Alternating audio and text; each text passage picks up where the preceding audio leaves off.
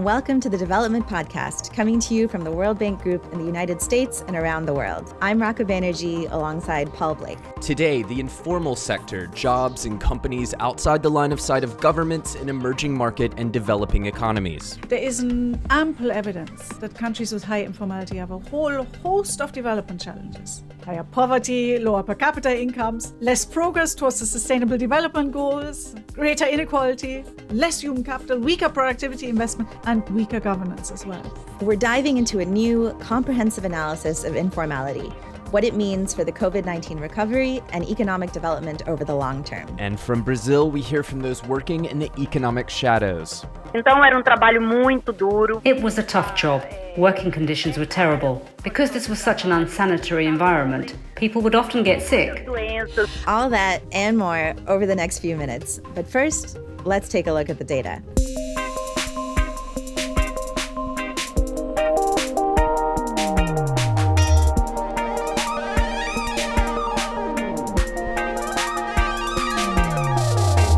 So before we jump into the data, can you sort of start us off by first just saying, what exactly is informality exactly? How is it defined?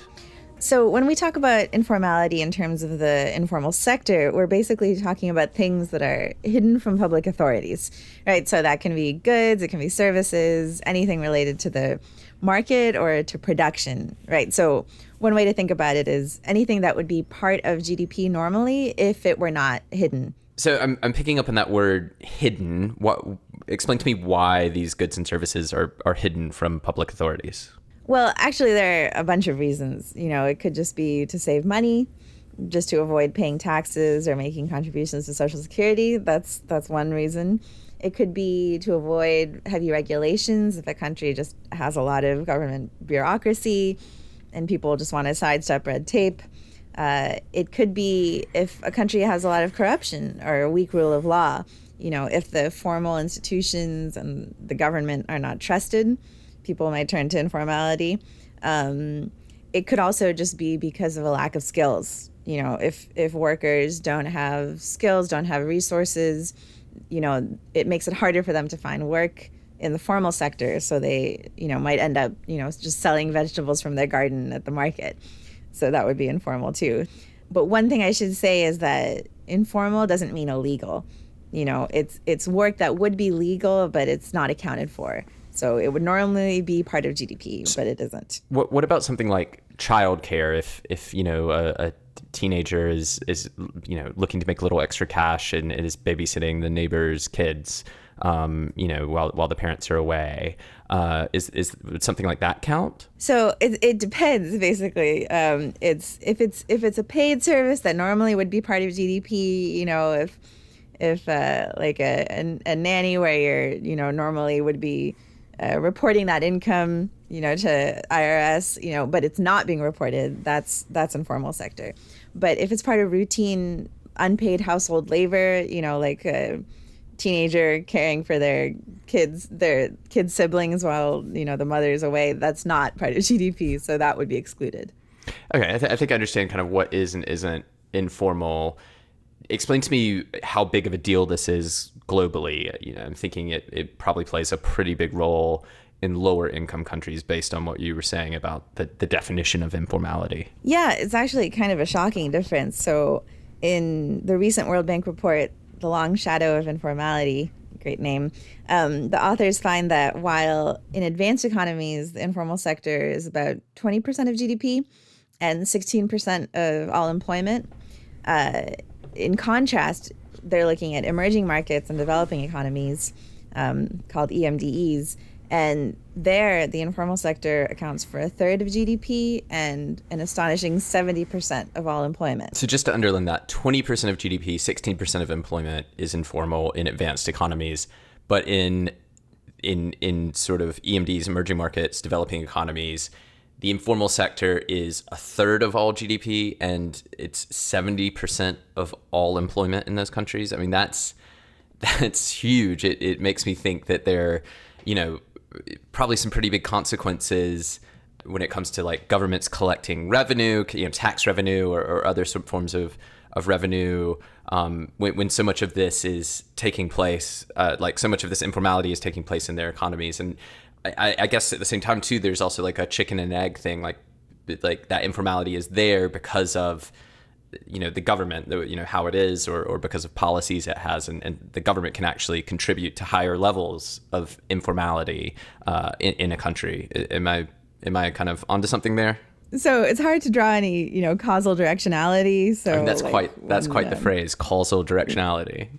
Yeah, well, that's causality, right? Basically, is what we're talking about. Right. Like which way it's going, which chicken or egg, which is so when we can say that when countries have better governance and higher levels of, human capital, financial resources, informality tends to be lower, but which way it goes, it's hard to say. But the authors compared government revenues in countries that have above average informality with countries that have lower than average informality, right? Just try to see the difference in revenues between the two, and revenues were 5 to 12% percentage points lower for countries that have higher levels of informality. Wow. So when a country has higher levels of informality, the government is bringing in less revenue, which means it's more limited in its ability to, intervene in a crisis or whether it's a natural disaster or, a pandemic like the one we're in right now. Yeah, exactly. And, not only does the government have, less access to resources that it can mobilize against our current pandemic or, in more normal times to help build human capital, but the higher levels of informality also affect the workers, right? They're in a time of pandemic like now, they're not able to tap into formal systems of support like social safety nets, unemployment, pension funds, all of this stuff. So what regions, what parts of the world, where do we see this most being an issue? How does informality vary across countries and regions? Looking regionally at the informal sector, when it comes to percentage of total employment, Sub-Saharan Africa has the highest level of informality at about 62%. And then after that, we have South Asia, where informality is about 59%, and then it goes down from there. And on the low end, the Middle East and North Africa is the region with the least level of informality, with less than a quarter of employment being informal. Okay, hold on, I'm confused. So geek out with me on this. So you mentioned that Sub-Saharan Africa has the highest level of employment informality at 62%. But earlier we were saying that informality around the world accounted for more than 70% of unemployment. So how do those numbers add up? What's going on there? Yeah, I'm glad you caught that. So this is really where we get into data land. So both the numbers are right, but they're using different definitions of informality. So the data that the authors are relying on for the 70% statistic from the beginning, they don't have good coverage. Like that data doesn't have good coverage when it comes to all countries over long periods of time. So instead, for the regional breakdowns, they're looking at self-employment as a share of total employment, which is a proxy for informality. So basically, these things always come down to the data that we have and the way that things are measured. And that's why I'll put in a plug for why we need to invest in better data. So just as we sort of wrap up here, how about other demographic characteristics? Do informal workers tend to be mostly men? Are they mostly women? Is it pretty even? What's the data show there? So women are actually more likely to be employed informally than men. So 42% of all women workers are employed in the informal sector, and that's compared to 32% of men. But in fact, in low-income countries, up to 92% of all employed women are working in the informal sector. So that's a huge number. And that's again, different data. That's looking at that's from the International Labor Organization, the ILO. But what's really interesting is that, in my opinion, emerging markets that have higher levels of informality also tend to have higher levels of gender inequality. So again, chicken and egg, but they do seem to go hand in hand. Wow. Well, thank you so much. My pleasure.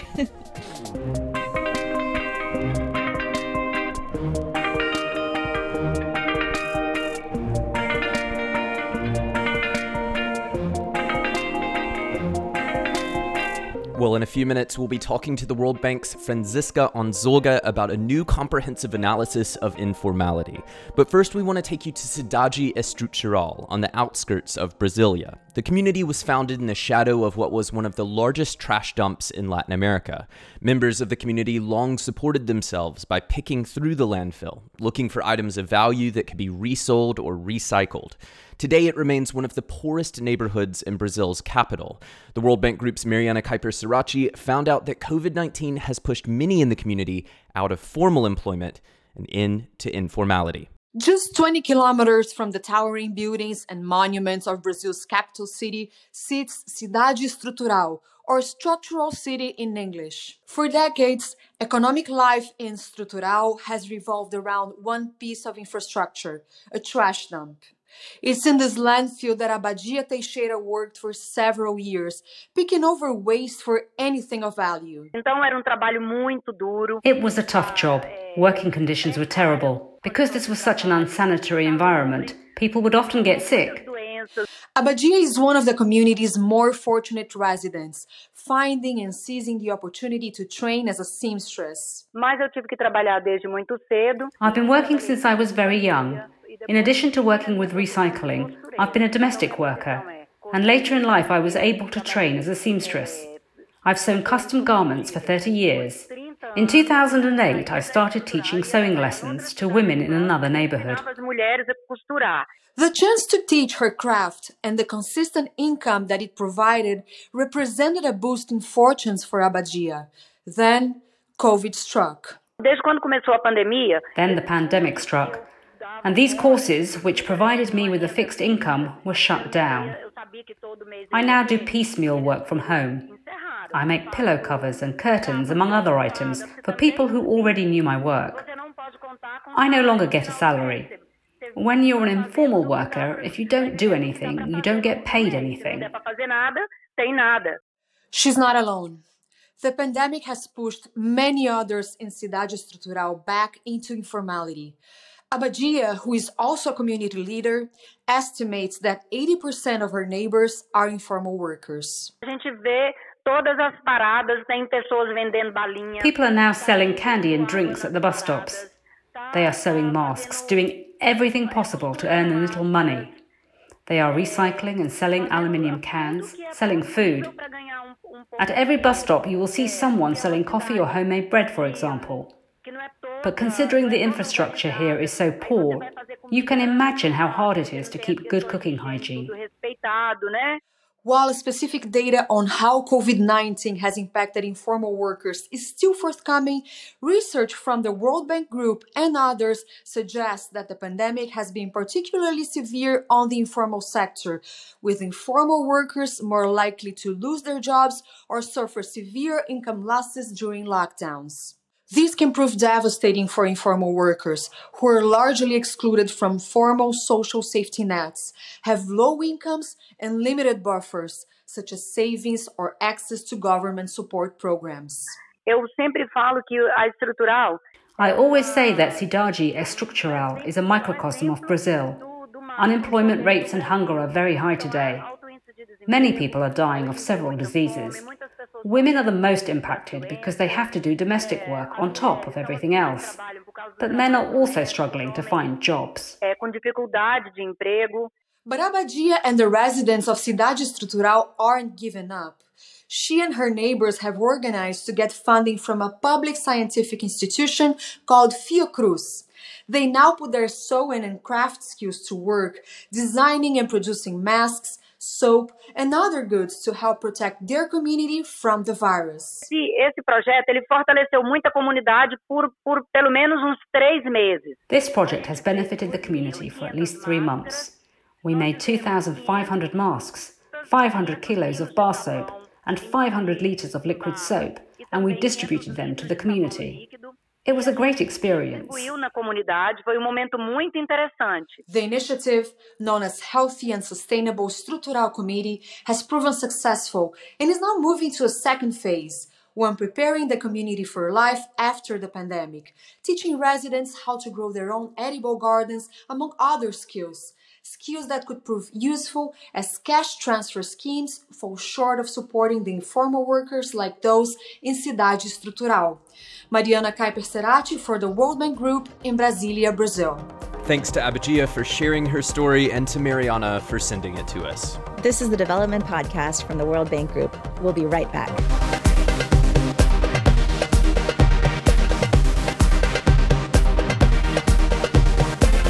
We've gotten the view from informal workers in Brazil whose economic security has been further threatened by the pandemic. But what are some of the broader implications of informality? Just how widespread is informal employment? And what does it mean for economic development around the globe? To get answers to these questions and more, we recently spoke with Franziska Onzoga. She's the manager of the World Bank's Prospects Group, which recently completed a new report analyzing informality around the world. We started by asking her to paint a picture of informal workers, who they are, and the types of jobs they perform. Okay, what we consider an informal worker is someone who is active in a legal activity. It's someone who is conducting a market-based activity, but who just happens to be out of the sight of the government. So it has to be legal. So the drug dealer is not informally employed. He's illegal. Yeah, right. That's not informal employment. It has to be market-based. So you going to a neighbor and mowing the lawn, that is not informal employment. The informal economy has lots of faces. And in part, that's because there's so many different reasons to join the informal sector. So for some, working in the informal sector is a choice. But for others, it's a last resort. Some are self-employed. That's about half of those working in the informal sector. Others are subsistence farmers, or they're actually informal employees even. Generally, women are more likely to be informally employed, much more likely to be informally employed. And also, informal workers tend to be younger, they tend to be lower skilled, and they tend to be less experienced. And they are generally also lower paid. Mm-hmm. In fact, on average, informal workers are paid 19% less than formal workers. And this gap really largely reflects their lack of experience and their lower skills. But I understand that the informal sector had actually been shrinking before the pandemic. How did the pandemic, how did COVID-19 impact the informal sector around the globe? Yeah, that's right. Over the past 3 decades, the share of informal output in GDP has fallen by about 7 percentage points. It's now about 1/3 of GDP in the average EMD. Informal employment, another aspect of informality, has also fallen by 10 percentage points over these 3 decades. And that has all been embedded in this broader development process where per capita incomes have been rising and extreme poverty has been falling rapidly. Now, your second question, has COVID disrupted this declining trend? Well, the 2020 data will not be available for a while, not for at least another year, if not more. But we do know that the informal sector was hit hard by the pandemic. And that's in part because so much of it is concentrated in services, where foot traffic, consumer foot traffic, simply plummeted. Just bear in mind that almost 3/4 of firms in the services sector are informal in the average EMD. 3/4. That compares with about 1/3 in manufacturing. And so talk to us about how, the more kind of on the ground impacts, like how were informal workers impacted by the pandemic? Can you give us kind of any anecdotal evidence, even if the data kind of isn't available for another year or so? Yes, this is. The informal workers and informal firms just as much. They faced a particularly severe shock because they were all employed. So many of them are employed in the services sector. But they also had very few buffers to fall back on to absorb this shock. So many couldn't switch from in-person to online operation. In fact, you may remember these World Bank Group phone surveys to households and firms in about 100 emerging markets and developing economies showed that it was large and formal firms that managed to switch their operations online, much more, to a much greater extent, than the smaller informal ones. Many of them couldn't access government support systems. Almost by definition, informal workers are typically not covered by Social Security. And these Social Security programs are very threadbare in countries with high informality. So take, for example, the average emerging market and developing economy with above median, so in the upper half, by informality. Only 4% of the population in these countries is covered by Social Security, by unemployment benefits. So there's very little government support that they could access.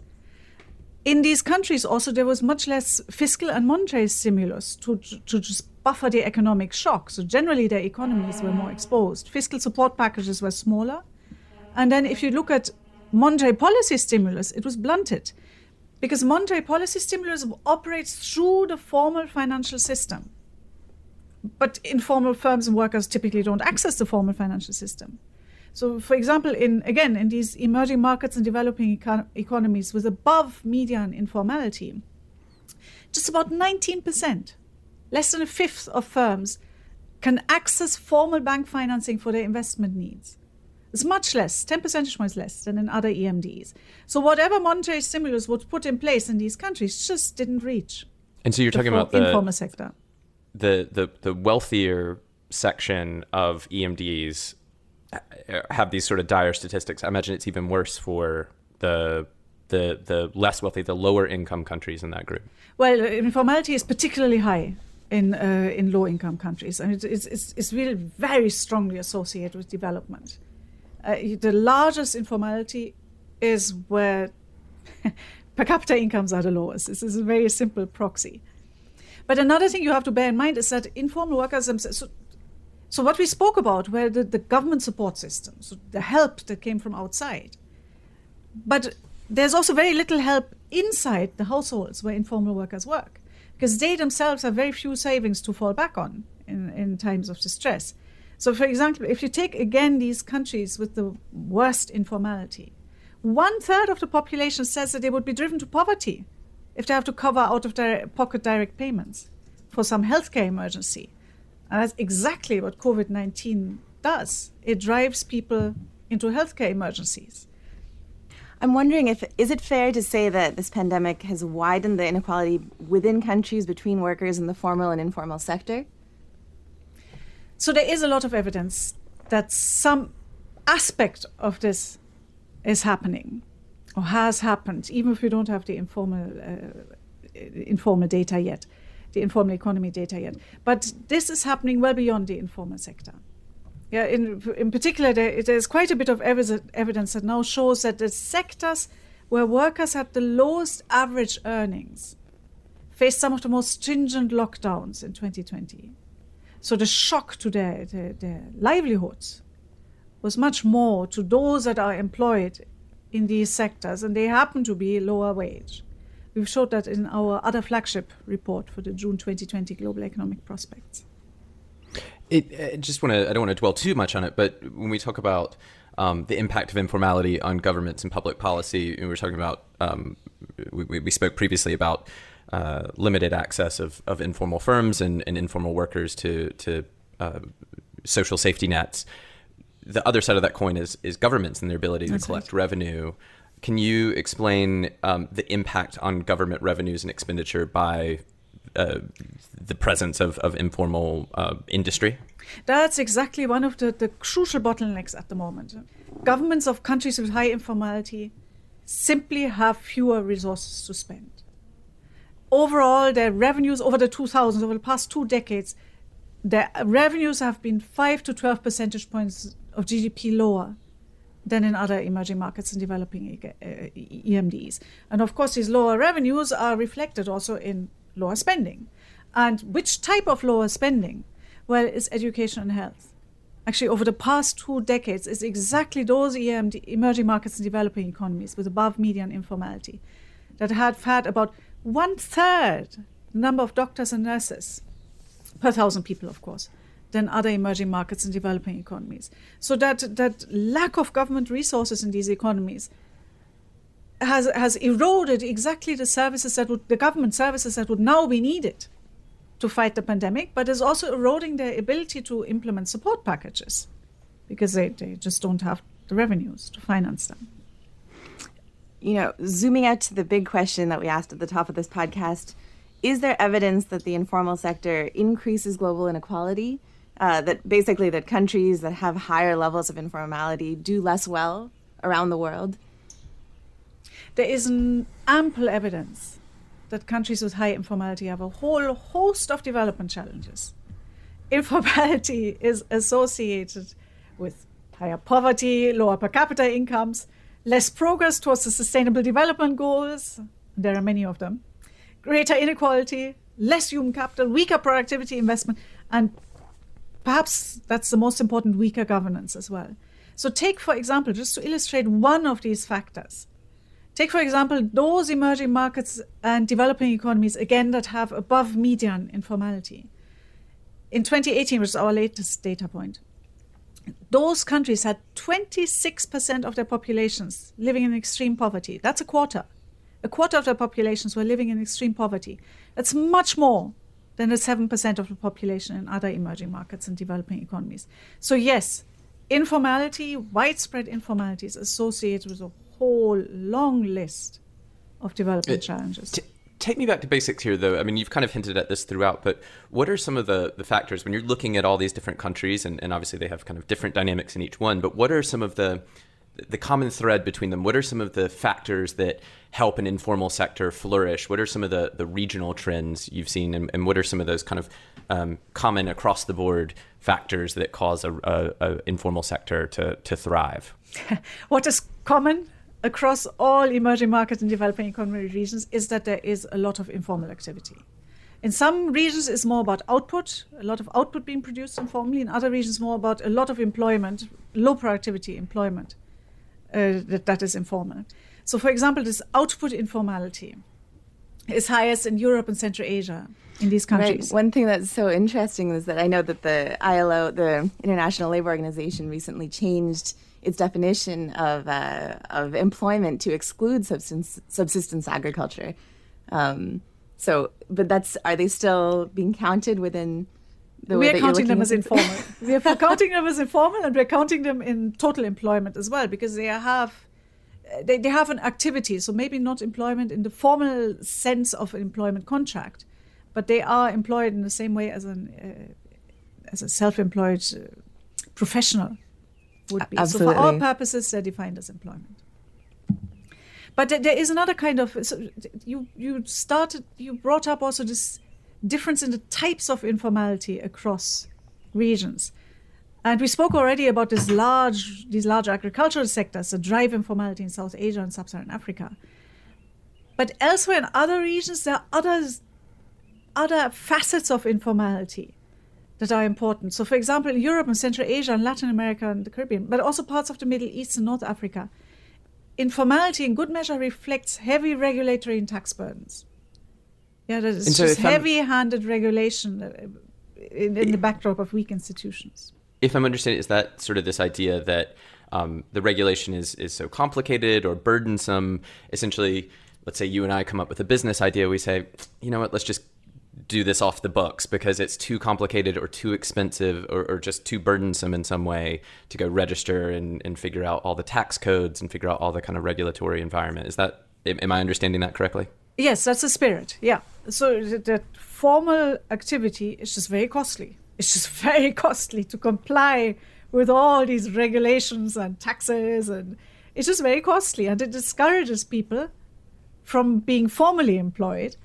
And because there is widespread corruption in some of them, institutions are weak, this is an option. So this is the kind of informality that is a choice.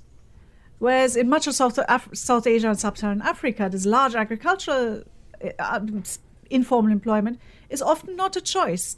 It's just very difficult for these informal employees to switch to formal employment. In general, you were referring to the other areas outside of Sub-Saharan Africa and Asia. Do you see a pretty strong correlation between the regulatory burden and informality? Just, the levels, do the levels hold pretty constant if you're comparing those?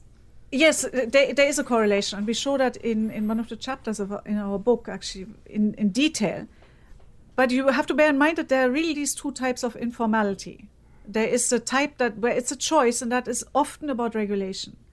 And there is the type where there is really not much choice, where informal employment is a last resort. And that is not so much about regulation. This is about education.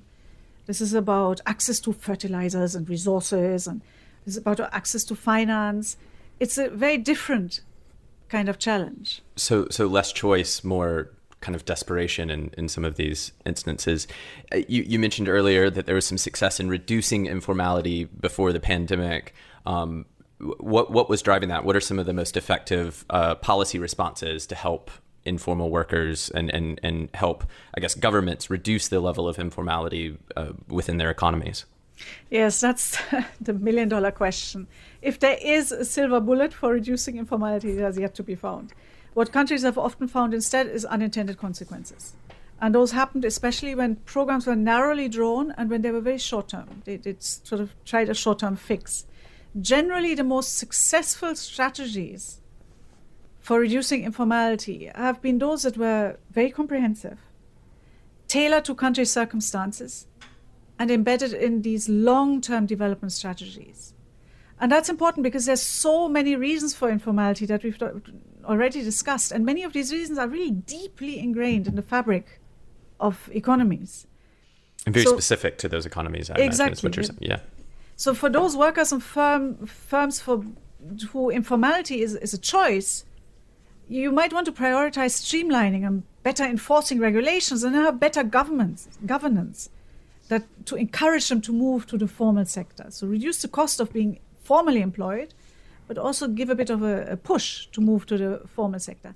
Create but some of course, incentive. That would not help those workers and firms for which informality is that last resort, who just cannot be productive in the formal economy. And for them, you are talking about better human capital, easier access to resources, and just generally broader social safety nets that can encourage them to move to the formal sector.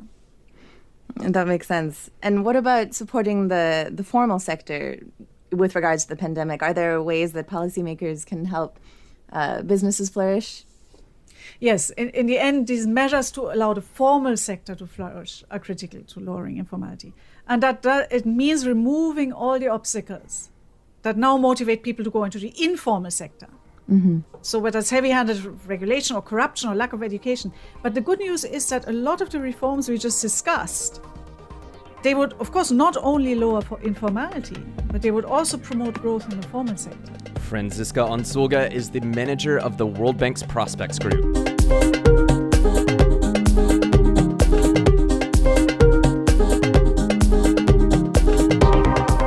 That's it for this edition of the Development Podcast. I've got to say, I was really struck by Abagia's story. I mean, just what an incredible person to have gone from working in landfills to becoming a seamstress.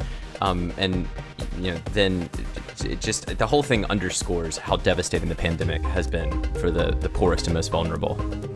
Absolutely. And a huge thanks to Mariana for sending us that story and illustrating the on-the-ground realities of informality and what it really feels like to be informally employed. For sure. And if you'd like to get in touch with us, do drop us a line. We love getting your emails. We're at thedevelopmentpodcast@worldbank.org. Until next time, goodbye. Bye.